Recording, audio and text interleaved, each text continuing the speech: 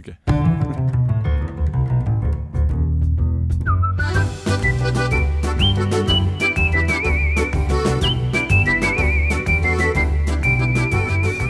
Halloisen, og velkommen til Kode 24-timen, hele Norges kodeshow med Jørgen og Ole Petter. Vrenga litt der, Ole Petter. Vrenga. Jeg gikk litt høyere enn forventet. Ja, det gjorde jeg faktisk. Det kalles improteater. På radiospråket så sier vi at da vrenger det seg. Riktig, det er riktig. Ja. Men i dag er det faktisk ikke bare Jørgen og Ole Petter. Akkurat nå er det i studio, men vi skal for første gang i Kode 24-timens hvor lange historie? 2-3 måneder. Siden Tidens Morgen så har vi kjørt dette kodeshowet med 2 i studio. En gang med bare 1. Denne gangen skal vi være 3. Nei, det var ikke studio. Nei, det var i teltet til sønnen din. Teltet hjemme. Stemmer det. Men nå er vi ikke i et telt, heldigvis, for vi får storfint besøk I Marie Simonsen Studios av, I Marie Simonsen Studios, det er riktig. Av, hold dere fast folkens, Kristofer Giltvedt Selbekks. Selbekks, ja. Hvis han rekker T-banen. Og det får vi bare anta, siden nå allerede har spilt inn dette her. Vi sitter nå i Marie Simonsen spente og venter på å høre fra Selbekks, som er kanskje på vei. Ja. Dette er jo da jeg leste Twitter-bioen hans. Ja. Han kaller seg selv følgende: React Influencer, Elm Newbie, Dad, Husband, Coder and Bulldog Owner. Og han Bulldog Owner? Hæ? Hva sa du? Bulldog Owner? Bulldog Owner. Ja. Bulldog Owner. Og tilhører kjønnet he, him. Ja. Og han er jo en React-legende. Ja, guru på React. Også kjent fra Kode 24, vil jeg si. Absolutt. Så blir det veldig spennende å høre. Blir spennende å høre, for vi skal jo snakke med han om hvordan man blir en skikkelig React-utvikler i 2020. Det er helt riktig. Ja. Det er helt riktig. Før den tid så kan jo vi bare kjapt preike litt om hva vi har gjort siden siste episode. Har du noen livsendrende opplevelser å fortelle du, eller? Nei, men jeg driver nå med tilgjengelighet. Jeg blir tilgjengelighetsjørgen. Ja, du er veldig opptatt av det om dagen. Ja, så jeg har fått noen tips fra en podcast som heter Universell Utforming, er det den heter? Universell Utformet? Utformet, ja. Den er ferdig nå, men Hot tips om en annen podcast der. Men den er 26 episoder hvor de tar for seg 78 punkter fra VKG 2.1, som da altså er kravene, så vidt jeg har forstått, i Norge for å ha en tilgjengelig nettside. Riktig. Som er lovpålagt i Norge? Ja, som jeg holder på med det med Kode 24. Prøver å nå 100%. Fy søren. Ja, jeg bruker noe som heter Webinspect et eller annet fra Microsoft. Det kommer en artikkel om det på Kode 24. Kult. Så det kan du gjøre selv. Da druser den innom og finner du alle feil, og så må du rette de. Det er fantastisk. Blant annet sånn kontrast og sånne ting som man ikke har tenkt på. Eller som jeg ikke har tenkt på. Riktig. Med våre perfekte syn. Ja. Med veldig mye briller da. Hva har du drevet med siden sist? Jeg har kjøpt meg nye sko. Ja, kult. Vanskelig å kjøpe vintersko, synes jeg. Ja, så sko-type vinter, det er din største utfordring, sånn klesmessig. Fordi sommersko, eller tøysko, som foreldregenerasjonen ofte kaller det, det synes jeg er lett, for da skal jeg alltid ha skatesko. Blå Adidas. Ja, for da skal du falle tilbake på videregående sin skotrend, er det ikke? Ja, men jeg føler de skateskoa på videregående, da vi gikk på videregående, var mye breiere. Ja, det er sant. Og det var sånn... Litt annen estetikk. Ja, absolutt. Quicksilver og sånne ting. Og nå er det Adidas. Ja, du har falt litt med på de liksom tennisvarianten, har jeg inntrykk av de skoene. På en måte. Blå Adidas-sko. Ja. Men jeg fikk omsider kjøpt meg noen blå vintersko med hvit såle, så de ser litt ut som Adidas. De er blå, ja. Jeg trodde de var svarte. Ja, det viser seg at de er blå. Ja, riktig. Nå kikker vi på skoene mine her. Ja. Det skulle vært video, det her. Ja, vanligvis så sitter vi ikke på samme side av bordet, men vi gjør det nå, siden vi skal besøke Selbekks etterpå. Det er så koselig. Vi har også hatt et seminar om Kode 24 i 2020, og som et direkte resultat av dette seminaret, så har vi satt i gang med denne inn-ut-spalta vår, som er et nytt om navn-spalte. Har du lagt ned på klubben nå? Ja, det har jeg. Så, fortell hva det er da, kjapt. Tanken, vi vil melde hvem som begynner å jobbe hvor. Ja. Det er så enkelt som det egentlig. Men det er sånn, shit, der er hun jeg studerte med, hun har fått sånn ny jobb, ja. Og oi, ja, han begynte å jobbe der, ja, oi. Men tanken er jo at det er firmaene som har ansett disse her som skal melde fra. Er det? Det er riktig. Ja. Det er den eneste måten å gjøre dette på, egentlig. Så vi er avhengig av at norske selskaper forteller oss om hvem de ansetter, og hvorfor de gjør det. Ja. Så alle dere, mange hundre som hører på dette, hvis dere tipser deres HR-avdelinger, kommunikasjonsavdelinger eller lignende, så blir vi kjempeglade. Jeg tror det kommer til å bli kult å lese om, for da får du se ikke bare hvor det er mulig å bli ansatt, men du får se liksom hva folk skal bli ansatt for å jobbe med, håper jeg da. Ja, forhåpentligvis, ja. Og det er det som er det kule egentlig, å liksom få se hvilke teknologier som blir brukt rundt omkring i selskapet, som er jo på en måte det Kode 24 handler om, egentlig. Ja, absolutt. Så jeg tror det kan bli et kjempebra tilskudd i vår sfære. Jeg har også bodd en natt på hotellet Amerikalinjen i Oslo. Er det fordi at det bygget var Amerikalinjen sitt bygg? Det er helt riktig. Ja. For det ligger nede ved havna. Helt riktig. Det var visst Amerikalinjen sitt hovedkvarter. Ja, vi sa vi gamle Plata. Ja, riktig. Jeg hadde ikke så mye med Plata å gjøre det her, hvis det så. Det var veldig fancy. Nei, det gjør det heller ikke. Nei. Det var Bluetooth-høyttaler i taket. Det var ikke noe lysbrytere, bare sånne stemninger man kunne velge mellom. Jeg trodde du skulle si at du måtte klappe eller si et eller annet eller noe. Nei, heldigvis ikke stemmestyrt. Men du måtte trykke på sånn jobbe, eller solnedgang, eller soloppgang. Nei, det var ikke sånn Amerikalinjen, skru på lyset. Hei, ok, Amerikalinjen.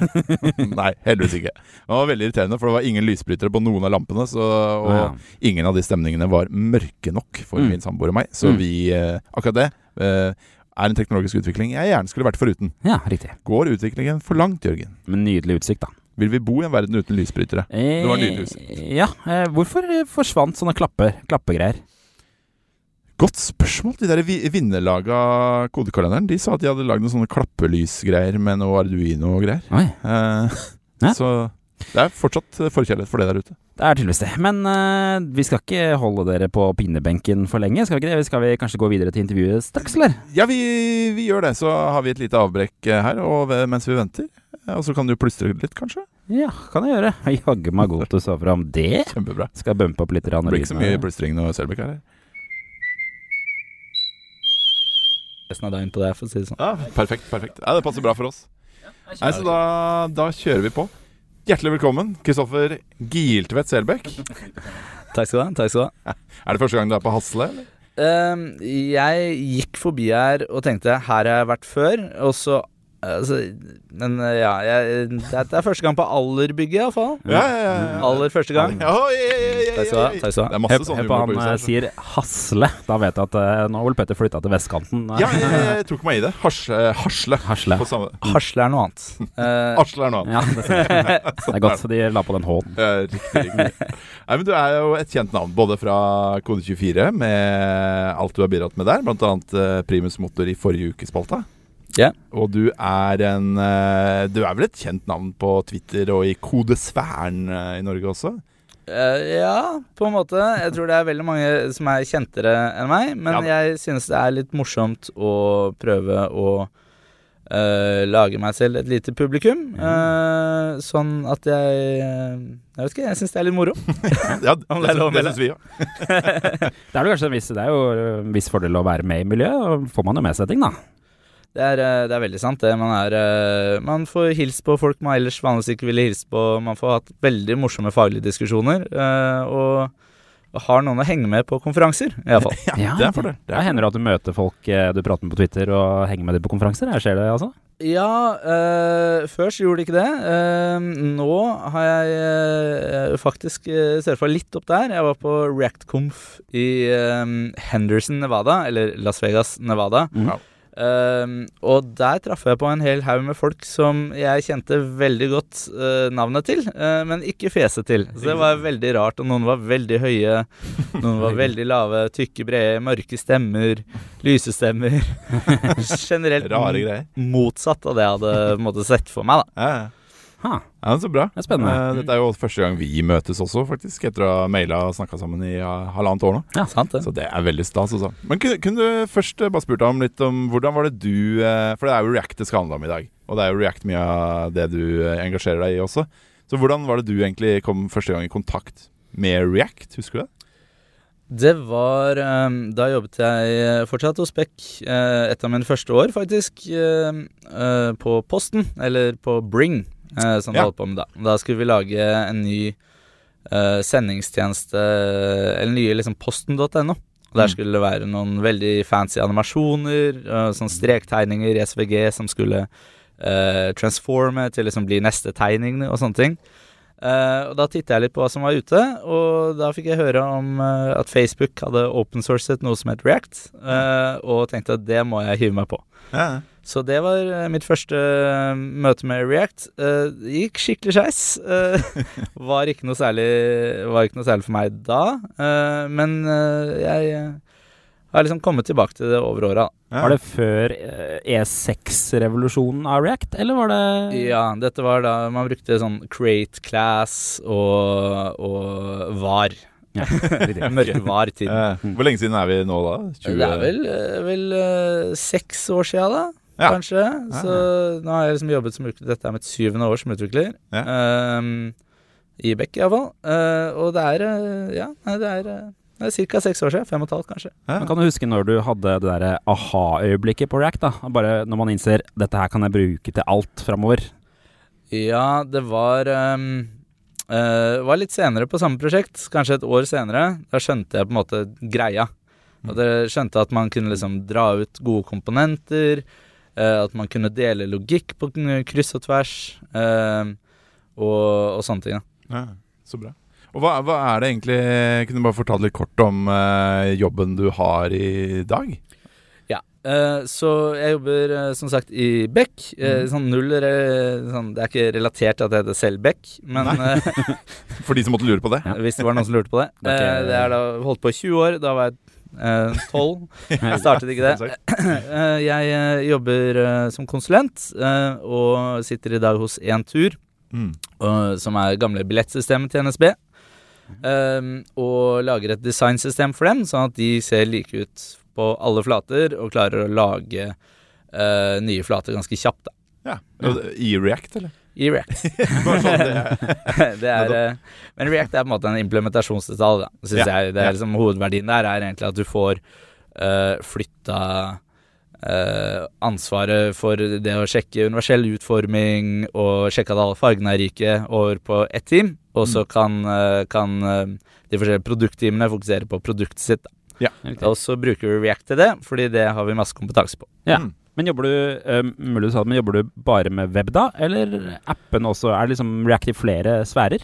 Jeg implementerte akkurat støtte for React Native-ikoner, men for det meste så har det vært webben da. Men det er egentlig bare fordi vi har en konsument av designsystemet vårt som bruker React Native, og det er den Entur-appen noen kanskje har brukt. Ja.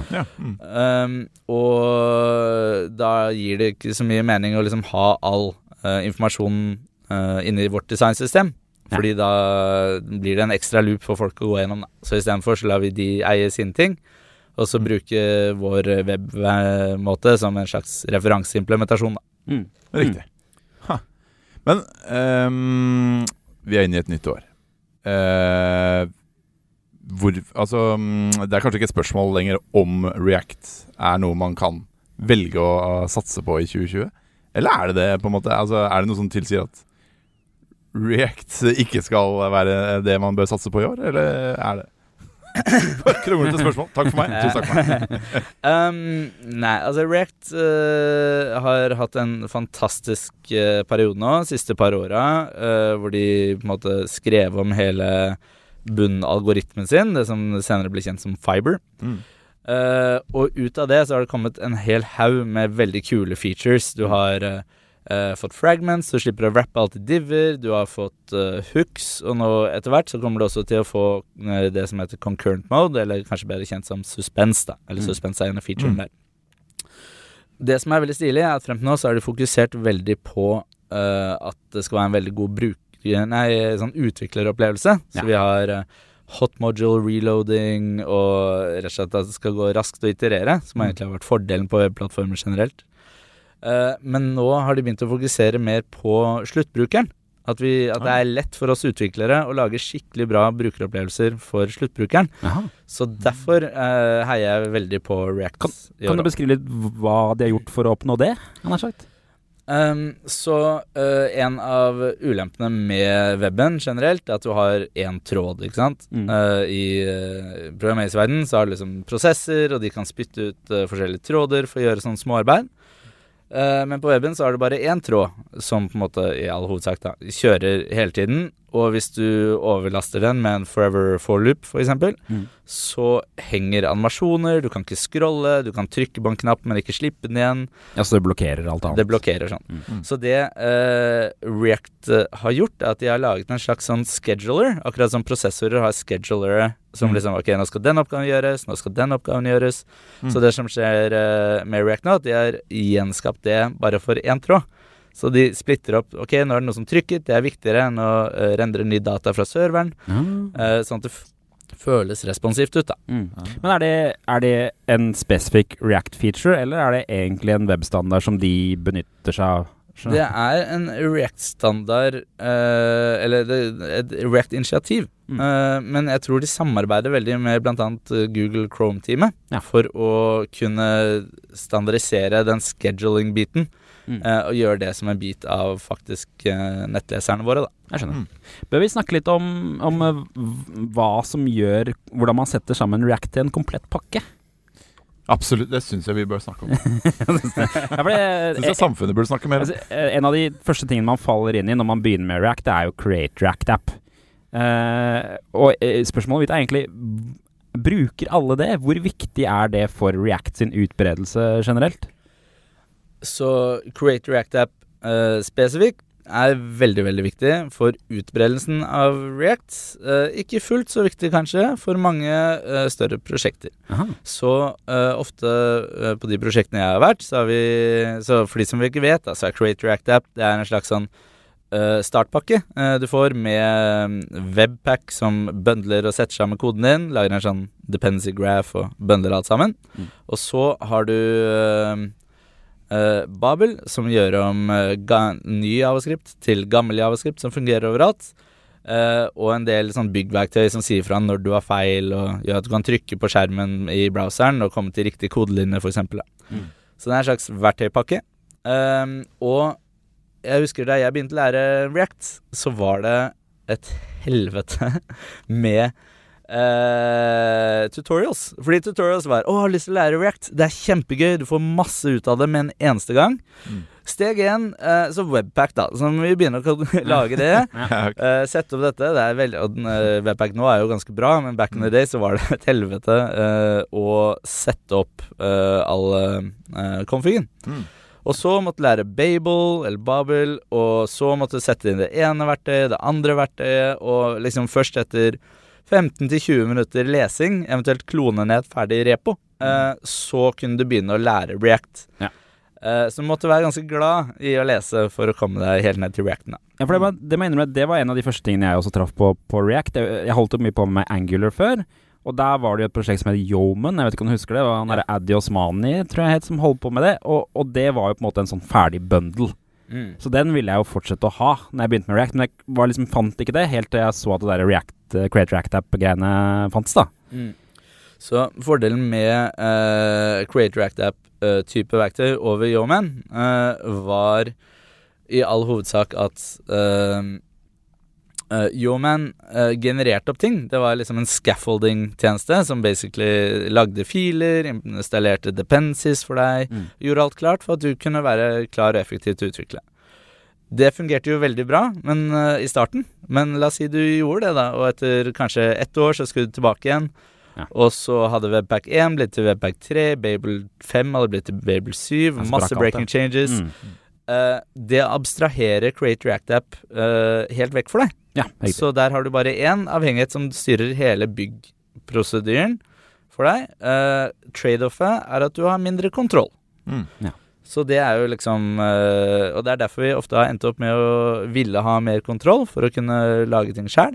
Så da har vi kanskje begynt med Create React App, og så trykket på eject-knappen som går ut, så du får full kontroll igjen. Og så kan man styre sitt eget opplegg, for eksempel. Hva ender dere opp med å endre typisk da? Det er fordi jeg er litt nysgjerrig på. Ja, jeg tror jeg knapt har gjort det, annet enn liksom for å prøve. Det sånn hvis du trenger støtte for less, type CSS for eksempel. Ja, man skal skjønne hvorfor du vil det, men... Ja, jeg vet ikke, det var det man bruker på Sparebank 1, for eksempel. Ja, riktig. Så det mange forskjellige måter å gjøre ting på. Hvorfor man valgte en teknologi. Jeg tror less back in the days kunne kompilere med PHP, synes jeg husker. Det var vel en sånn stor... ting med det. Kan godt hende. Ja. SAS hadde vel sånn binding til Ruby, tror jeg. Så var det litt mer kronglete, men det vel ikke sånn lenger. Jeg tror nå finnes det noe som heter Node.js. Ja, nå kan du kjøre det i JavaScript, men det vel kanskje litt tregere da. Ja. Men det du sier egentlig at det proffe der ute som bruker Create React App også i produksjon til seriøst ting. Vi gjør det masse. Og anbefaler det egentlig prøve det så langt man kommer. Og så hvis man har behov utover vurder de behovene, først og fremst. Kanskje det bare en vanity-type greie. Ja. Og steg 2, hopp ut av Create React App. Du taper ikke noe på å begynne på det i hvert fall. Og så ta det derifra. Min største utfordring at jeg kan jo ikke webpack nå, siden jeg bruker Create React App. Ja, men er det verdt å lære seg? Webpack noe du vil lære, på en måte? Ja, det lurer jeg på. Ja, det siden jeg begynte såpass tidlig med React, så kan jeg webpack kjempegodt. Eller jeg kunne webpack kjempegodt, men jeg må fortsatt slå opp ting hver eneste gang jeg inne i en config. Men heldigvis har dokumentasjonen blitt veldig bra, så da det på en måte litt enklere å komme i gang. Ja, riktig. Ja. Men, apropos sånne verktøy og den type ting, hva med Redux? Hvordan uttaler du Redux? Det to forskjellige trains of thought her.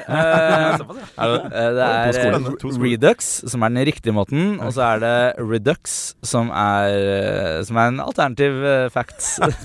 På en måte. Ender, på en måte. Redux, ja.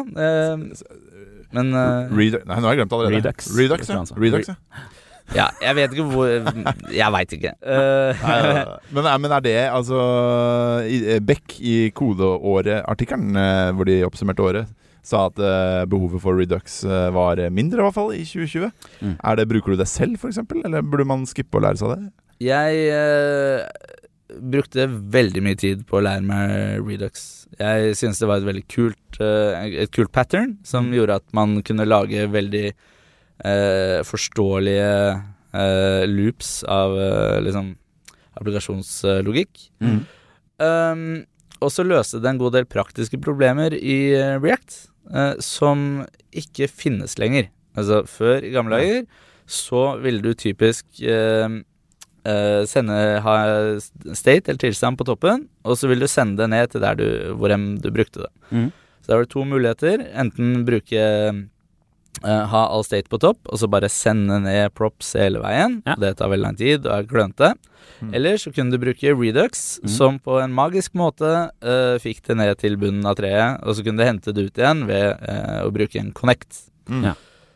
Nå har React fått egne API-er for dette, offisielle API-er. Jeg hadde det back in the days, men det var det sånn, ikke bruk det.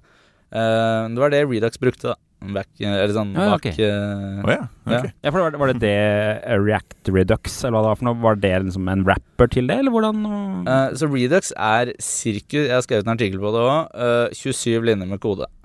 Redux veldig lite, og ganske enkelt å forstå, for det liksom en sånn kjapp event store, eller event dispatcher da. Hvis man vet hva det og så ingen anelse kan du fortelle. Nei, ingen anelse. Jeg ble litt usikker selv, faktisk. Men selv logikken ikke så vanskelig. Ja. Så det ikke så vanskelig å forstå seg på. Og så har du React Redux, som egentlig den tunge biten av Redux, sånn kilobyte-messig, som lar deg ha all staten på toppen, og så sende det ned til liksom de bitene av og så hente det ut med Connect da. Så det liksom det Redux. Og det fungerte jo superbra, veldig, veldig lenge.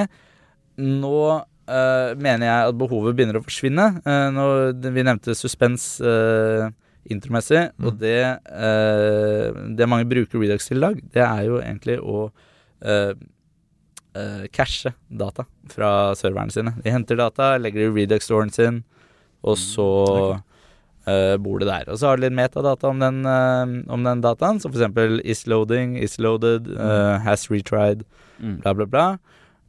Men det det. Så Suspense løser det for oss som en del av React på mange måter. Ja, topp.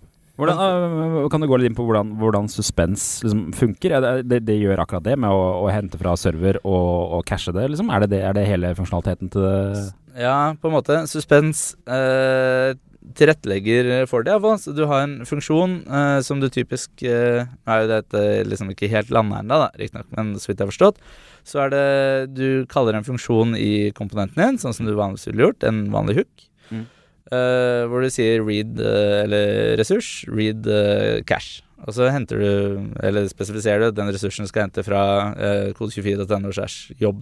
Så henter den ned alle jobbene, og så, men første gang den render, så har den jo ikke dataen. Så det den gjør da, at den thrower en exception på en måte, bare at exceptionet selve promiset om å få data. Så liksom løftet om å få data blir liksom kastet oppover. Og så blir den opp til nærmeste suspense-komponent, som da sier, hei, nå venter vi på noen data, nå viser vi en spinner. Ja, riktig. Og dette kan jo skje på flere steg ved siden av hverandre. Så la oss si du venter på 5 ting da. Så i stedet for å vise 5 spinnere, så plutselig har du bare en på toppen som sier hold on a minute.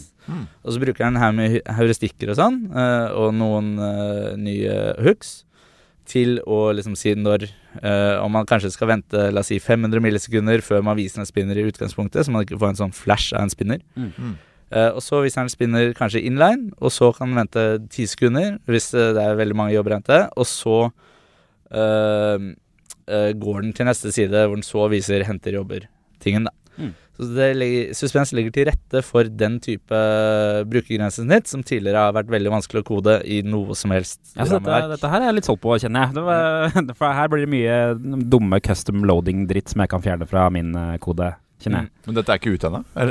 Det ute i en såkalt experimental versjon, så du kan teste det ut i din lokale code sandbox eller på din egen maskin. Så hvis du installerer React at experimental, så får du det. Og det det de har brukt for å bygge nye Facebook.com, som ikke har blitt rullet ut til så veldig mange i Norge enda, men jeg pratet med noen som utviklet det på ReactConf, og de sa, nei, vi tester ut på rundt 1% da. Jeg bruker meg som år. Tenkte, ja, det sånn 10 millioner, 20 millioner mennesker. Dobbelt av Norges befolkning som får teste nye React. Men det dessverre ikke oss da, enda. Så de bruker det i produksjon, men de former på en måte også hvordan Suspense og alle de API-ene kommer til å fungere ved å bruke dem i produksjon og komme over problemer og fintune og tilbake. Du falt jo litt innom hooks her. Kan vi gå litt inn med det? Fordi at det egentlig noe jeg ikke har begynt å bruke selv, og som jeg tipper det ganske mange som lurer på om de skal begynne å bruke. Hvordan funker det? Hva forskjellen på den klassegreia man gjorde før? Kan du forklare litt kjapt hva som fordelen med hooks? Hooks enklere.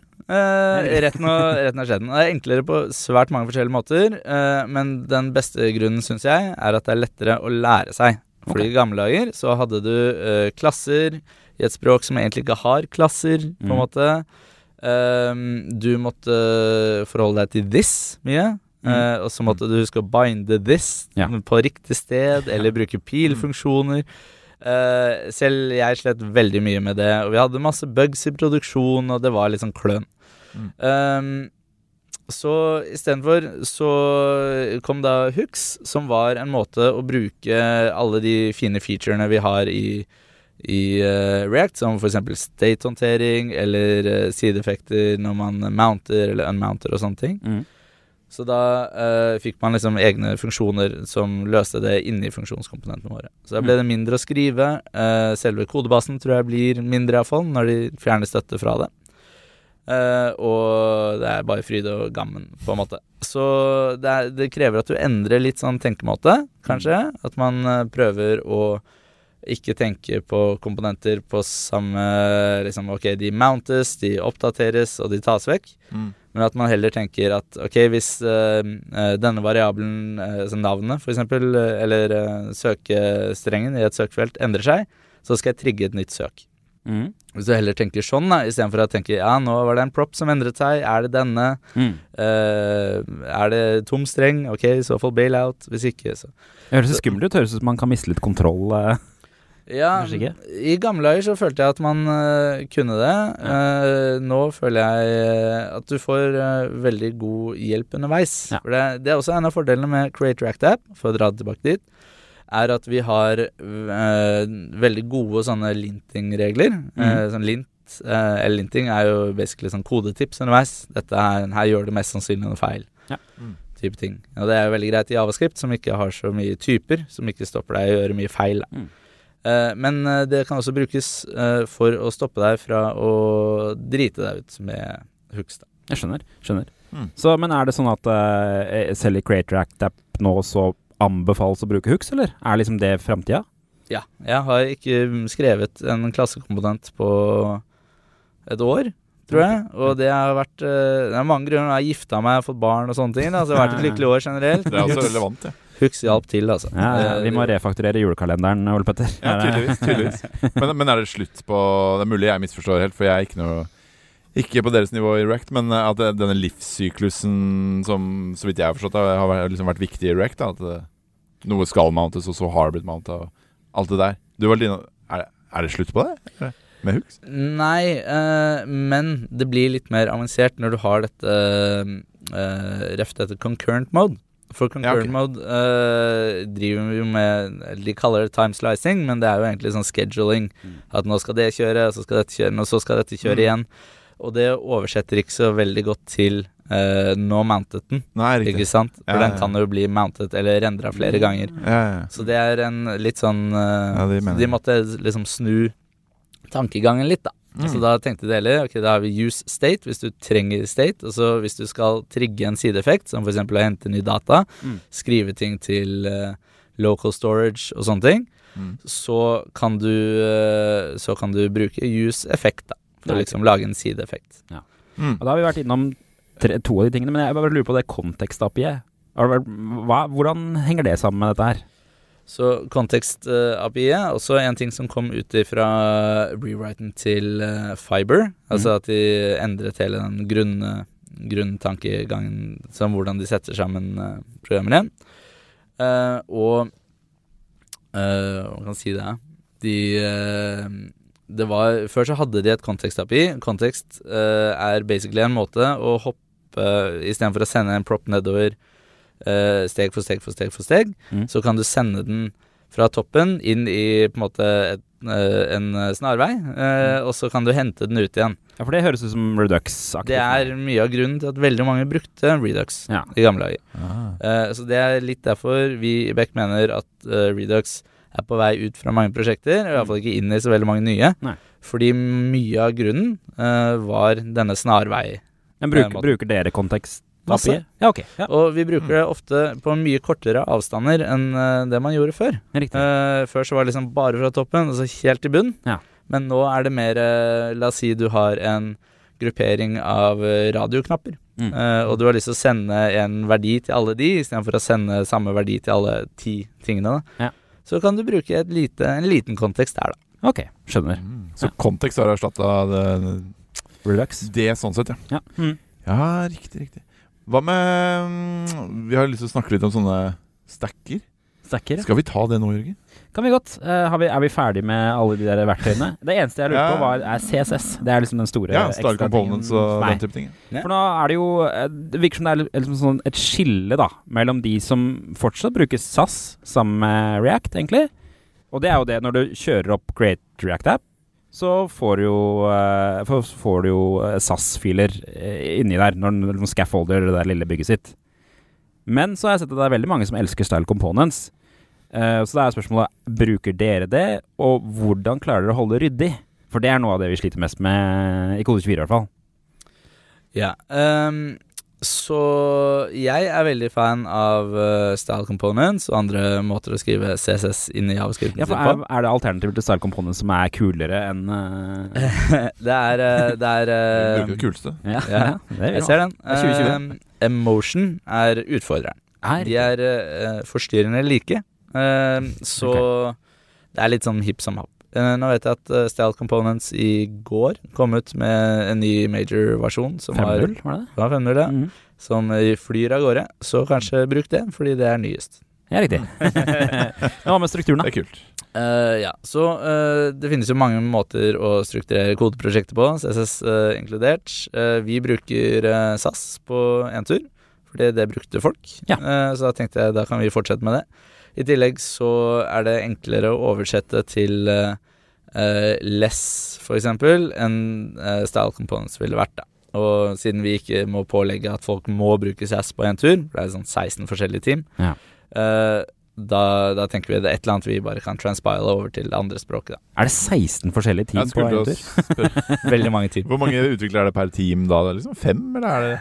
Jeg tror det om jeg husker riktig, 160 utviklere på en tur. Som et av Norges største IT-prosjekter. Ja. Større enn NAV, som jeg mener det skulle være 80. Større enn NAV? Nå spør jeg sikkert dumt, men hva forskjellen på Entur og Vy-appen? Så det ikke et dumt spørsmål, synes jeg. Det ikke et dumt spørsmål i det hele tatt. Begge to laget med React Native. Det? Ja. Hei. Og begge to laget i hvert fall i samarbeid med Beck. Så der har jeg litt inside info. Men ok, så Vy, ikke NSB,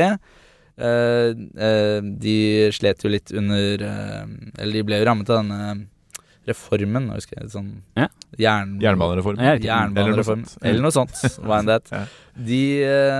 Så de skulle jo da få konkurrenter. Og da var det litt sånn kjipt for dem. Altså de mistet jo overtaket sitt og monopolet sitt. Men en av de smarte tingene som kom ut av denne reformen, var at regjeringen sa at dette kommer til å bli veldig kaos hvis alle skal ha hvert sitt billettsystem. Ja, riktig. Så de bestemte at vi skiller ut noe som et salg og billettering AS, som noen smartere mennesker kalte en tur. Det fett. Det litt Olsenbanden-aktig navn. Ja, mulig. Men så de skilte det da ut til sitt eget selskap, som nå heter en tur. Så nå, hvis du kjøper en togbillett hvor som helst, så går det gjennom API-ene til en tur da. Ja, riktig. Så, selv om du kjøper det i Vy-appen? Ja, de bruker da Entur sine API-er da. Skjønner. Så Entur egentlig en API-sjappe. Ja. Og så har de sin egen app, Entur-appen, hvor de tester ut egentlig de nye featurene da. Sånn AR-mode, hvor du kan se liksom hvor nærmeste stasjon for eksempel. Wow. Det lagde vi. Kommer det til å komme ut på markedet? Det ute, det. Hæ? Ja. Det har ikke jeg fått med. Bruker du ikke Entur-appen, Jørgen? Nei, jeg har Vy-appen. Ja, jeg bruker den ikke, må jeg ærlig med, men det skal jeg begynne med nå. Det fordi at Vy-appen har innebygd ruter også i den, så jeg kan kjøpe rutebillett. Det har Entur også. Har det? Det er ingen gode argumenter. Men altså, det ikke noe galt med å bruke style components også. Hva synes du om måten jeg bruker det på, hvor jeg definerer den ytterste komponenten i JD6-en min som en style component, og så resten skriver jeg bare CSS-klasser innover der. Helt ok, på en måte. Det vil jo påvirke hvis du har liksom denne containerklassen din, og du bare skriver en P, så vil det jo på alt innover. Ja, ikke sant? Da vil det treffe alle P-er, selv i komponenter som frittstående under der da. Stemmer. Og da mister du en av de fine fordelene som med style components og med CSS in JS, som den encapsulation-tingen. Så det ikke lekker stiler over fra ene stedet til det andre stedet. Det et kjempesvar. Det stemmer nok på en prikk. Du må slutte med det, Jørgen. Ja, slutt med det. Og hvis det landskapsbasert.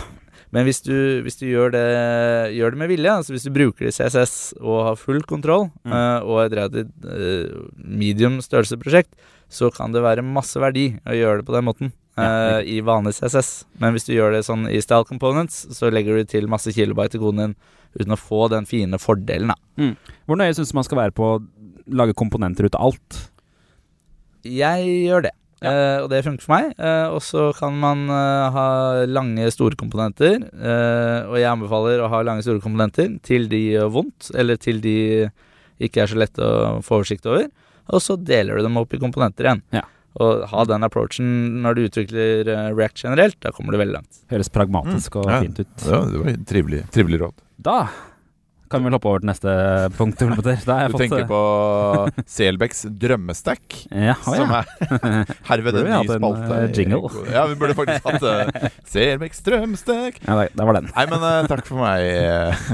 Men vi har lyst til å spørre litt om hva din drømmestack er det ikke? Eller? Jo, for det er jo en ting. Nå har vi snakket veldig mye om å bruke React i front, altså bare sånn rent rendra av browseren-aktig, men du kan jo bruke React over hele stacken, selv om kanskje ikke alle har lyst til det. Så det er jo egentlig spørsmålet deg, hva hvis du skulle sette opp et nytt webprosjekt, hva hadde du valgt? Jeg fikk jo muligheten til det ganske nylig, i september, når vi skulle begynne med dette designsystemet, og da skulle vi lage en innholdsside. Så da brukte vi noe som heter Docs med Z, Dogs, som bygger på Gatsby. Gatsby er en statisk sidegenerator som spytter ut HTML og CSS og litt krydder i JavaScript, sånn som man gjorde i gamle dager for hånd, men du skriver det i React. Ja, riktig. Og i tillegg så får du sånn klientsideoppførsel da. Så det er jeg veldig glad i, og det kan du da koble egentlig til de datakildene du vil. Hva er forskjellen på Docs og Gatsby? Docs er litt sånn ekstra moro på toppen av Gatsby, så du får støtte for Docs er jo egentlig en dokumentasjonssidegenerator, så du får masse sånn verktøy som for eksempel automatisk prop-type-dokumentasjon ut ifra hvilke typer du har, og sånne ting. Så det er veldig bra for dokumentering. Hvis du skal lage en sånn e-commerce-side, kanskje heller bare bruke ren Gatsby. Ja, riktig. Skjønner. Men sånn ellers stack-messig, jeg må innrømme at jeg har hatt jeg har ikke jobbet så veldig mye backend på ganske lenge, men de gangene jeg trenger et eller annet, så bruker jeg ofte sånn serverless-funksjoner. Som jeg trenger å sende en mail, for eksempel, så skriver jeg et lite program som jeg bare skipper opp til et eller annet sted i skyen. Sånn Lambda? Ja, Lambda eller Azure. Jeg husker aldri hva det heter. Nei, jeg har aldri prøvd å bruke det. Er det anbefalt? Er du ikke redd for å miste oversikten og miste at noen andre skal hacke de små serverless-tingene, eller det er det jeg er redd for? Nei, jeg er egentlig det. Det er for meg så i hvert fall på de store prosjektene jeg har jobbet, så har det vært egne backend-team som jeg egentlig bare har integrert med. Og da snakker man over REST, eller snakker SOAP i noen tilfeller, eller kanskje til og med GraphQL når man er heldig. Så GraphQL er jo kjempegøy, kjempespennende. Jeg kan det ikke sånn supergodt, så det har jeg litt lyst til å lære meg. Sånn læremål for året. Ja, for er det populært i Beck? Er det mye GraphQL-greier? Vi hadde en egen API-faggruppe, akkurat som React-faggruppe i fjor, og de hadde en GraphQL-workshop, blant annet på JavaZone, eller om det var NDC, som var veldig populær. Og kommer sikkert til å bli holdt igjen i år. Men vi bruker det på flere og flere av prosjektene våre. Skjønner. Hva med en tur? Hva slags API-systemer bruker du der? Godt spørsmål. Du får ikke du som jobber med det. API. Du må vite alt om en tur. Ja, det er et godt spørsmål.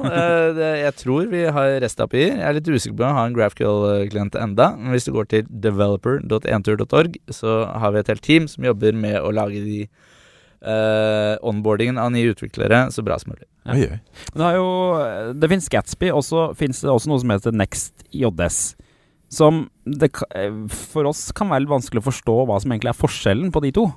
Kan du forklare litt hvorfor skal man velge den ene eller den andre? Så det har jeg tenkt mye på det siste selv, og jeg er litt usikker på liksom hvilke use cases, men forskjellen er i hvert fall at Gatsby er en statisk sidegenerator som du gjør mesteparten av arbeidet build time, så du lager HTML-sidene, og du sender bare HTML-sider. Mens Next har en egen liten server, og for hvert request den sender inn, så kompilerer den hele React-appen din, og så sender ut HTML-en.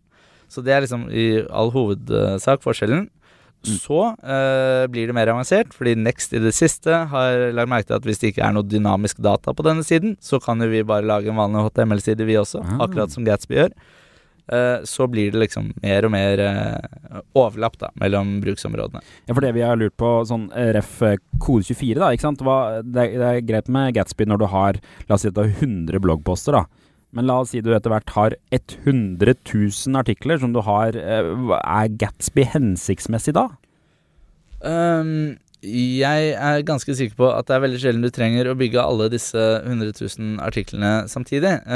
Men Gjør ikke Gatsby det uansett? Eller har jeg misforstått? Nei, jeg ganske sikker på at de har en sånn inkrementell bygggreie. Sånn casher det veldig godt da. Men det en ganske nymotens greie at de gjør det. Så før så var det et problem, og da var det mest populært for mindre sider. Eller små webshop som hadde, la oss si, 100 produkter. Ikke sant? Vi bygget jo vi hadde jo et sånn julekalenderprosjekt i Beck hvor vi lagde 288 artikler. Imponerende julekalender. Det var jeg kjempestolt. All grunn til å være. Det var veldig moro. Men det bygde vi på Gatsby. Ja. Så det har vi muligens tenkt å holde en talk om på Java sånn. Og andre steder. Og når dere bygde Gatsby, da, bare for å spørre om det, hadde dere noe foran da? Vi har jo her kjører vi jo varnish foran alt.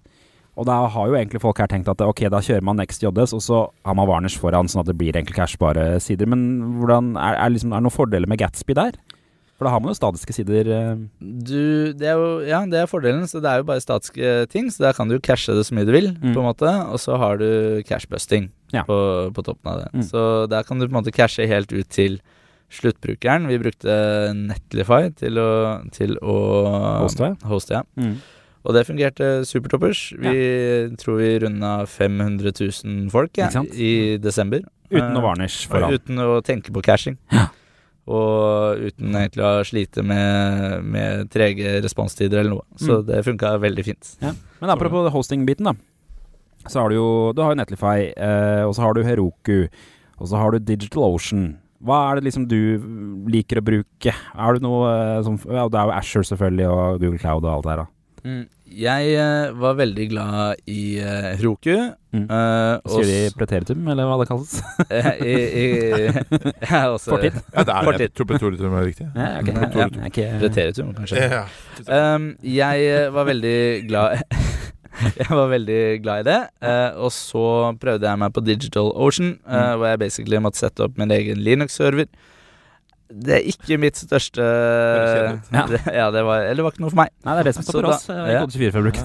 Så da prøvde jeg meg på Now en periode, som Zeit sitt servertilbud. Og det de som lager Next.js. Det de som lager Next, og de har også veldig fin sånn innebygd støtte for serverless-funksjoner. Ja.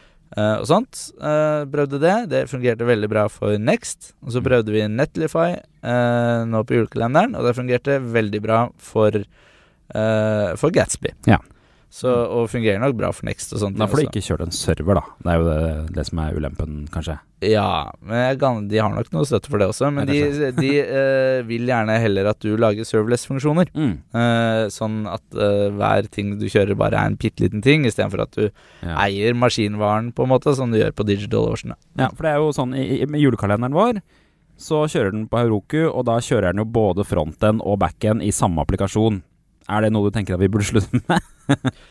Nei, altså funker det så funker det. Jeg tror vi som utviklere har en tendens til å grave oss alt for langt ned i liksom sånne små detaljer, og ikke stoppe med funker det greit nok, så bare kjør på. Ja, ikke sant? Jeg tror ikke brukerne bryr seg. Nei, det er veldig deilig for meg å høre det her, for det her jo sånn jeg tenker. Men det er nok sånn de fleste tenker også, men det veldig lett å liksom falle ned i den gropa, og liksom alt skal være på nyeste versjon. Så det skal ikke være en eneste klassekomponent i React-appen min lenger. Alt skal være hooks, men sannheten brukerne jo faen. Ja, ikke sant? Ja, men apropos det da, det virker jo gøy å være React-utvikler på en måte, fordi det alltid noe nytt og noe kult og masse emojis på medium.com å se på, men det virker også litt slitsomt, på en måte med tanke på hvor mye nytt det kommer hele tiden da, både med produktene rundt React-sfæren og i selve React. Men, hvordan kan man forholde seg til det som en utvikler som kanskje, så vidt jeg forstår det, så får på en måte du litt tid kanskje til å sette deg inn i disse tingene, for det en del av jobben din og hvordan vet man når man skal stoppe nesten da? Ja, hvis man har mye å gjøre og må prøve å lære seg litt nyheter også liksom, hvordan skal man?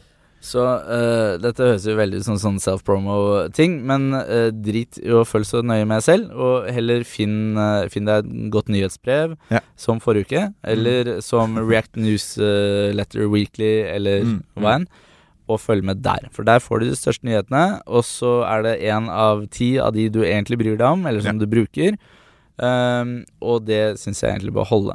Før så var det veldig mye mer nye, store ting. Det har gitt seg veldig i det siste, synes jeg. Hvor liksom nå liksom, det en ny major versjon av dette biblioteket som du kan bruke React. I gamle dager så var det sånn, dette utfordreren til React. Dette er nye React, dette er nye Angler. Dette er nye Elm, ikke sant? Det var mye sånne ting som skjedde hele tiden. Og nå har det roet seg veldig ned, men folk liker fortsatt den nyhetspushen. Så derfor tror jeg du ser fortsatt veldig mye nyheter, men nyhetene er veldig mye mindre. Det er litt sånn agurknytt-tid i React-verden. Ja, riktig. Det er gøy. Ok, og man må ikke alltid bruke de nyeste funksjonene i React for å... Jeg synes ikke det, at man må det. Jeg liker å gjøre det, for jeg er super React-nerd om det, og jeg får mye liksom, personlig glede ut av å bruke den nyeste, kjenne at jeg er litt sånn bleeding edge. For jeg har også en rolle i Beck, der jeg er sånn faggruppeleder for React, som gjør at jeg ofte blir stilt litt spørsmål, og da synes jeg det er gøy å kunne ha svarene på det.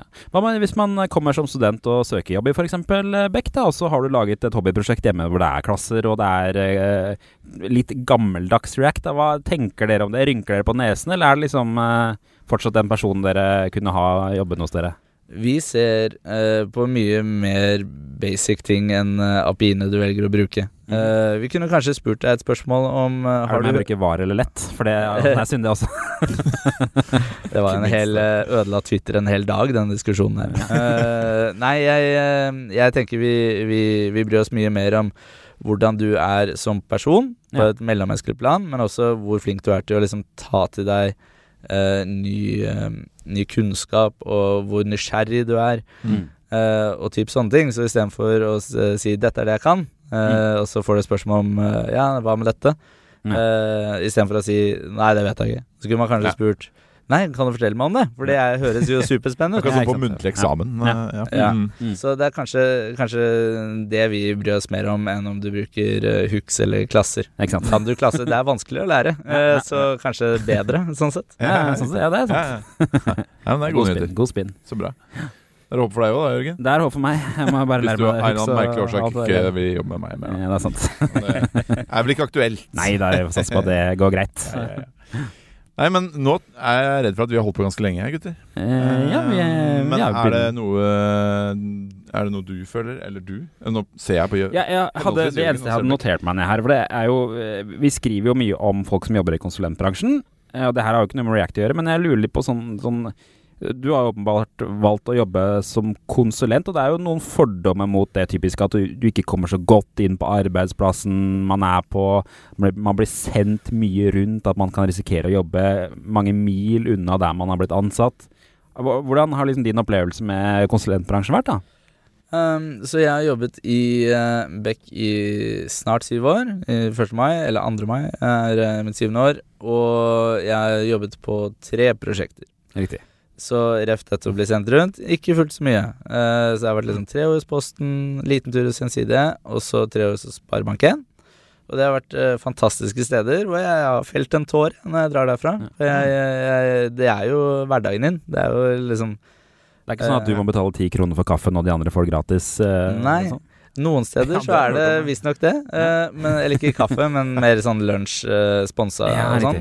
Men da har Beck en tendens til å kanskje gå inn og sponse det for oss. Men det er litt sånn skattemessige regler som stopper oss noen ganger da. Men nei, min opplevelse av konsulentbransjen har vært kjempepositiv. Folk ser på deg som en av de faste ansatte. Ofte så er du jo ikke den eneste konsulenten der. Becks modell er jo i stedet for å sende ut 1 og 1 person, så sender man ofte ut en hel gjeng da, liksom med en designer, en forretningsutvikler, et par utviklere, og så er man på en måte så hele teamet. Så bra. Ja, det er skikkelig ut. Aller sist, tror du React går til helvete hvis Facebook går til helvete? Oi. Jeg tror ikke Facebook går til helvete. Nei, det er svar. Sorry, ass. Kanskje.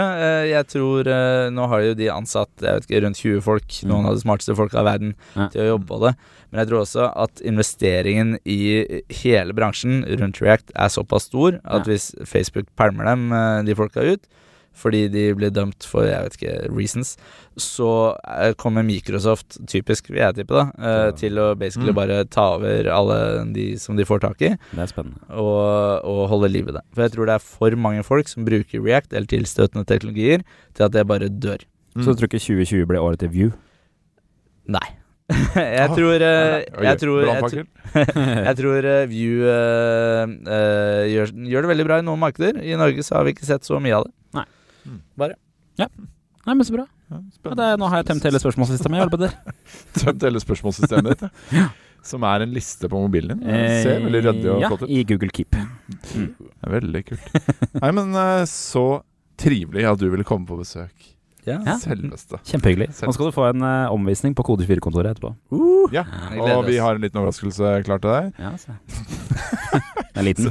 Det hørtes fælt ut. Du skal få en kaffekopp. Så, Det er ikke dårlig. Nei, det er ikke verst det. Det er ikke dårlig. Yes. Men da avslutter vi sendinga, Jørgen. Yes, tusen takk. Og da må vi huske å be. Du må gi sånne dumme stjerner. Ja, sant. Og abonnere. Og abonnere. Ja. Og ta vare på deg selv. Og alt det greiene.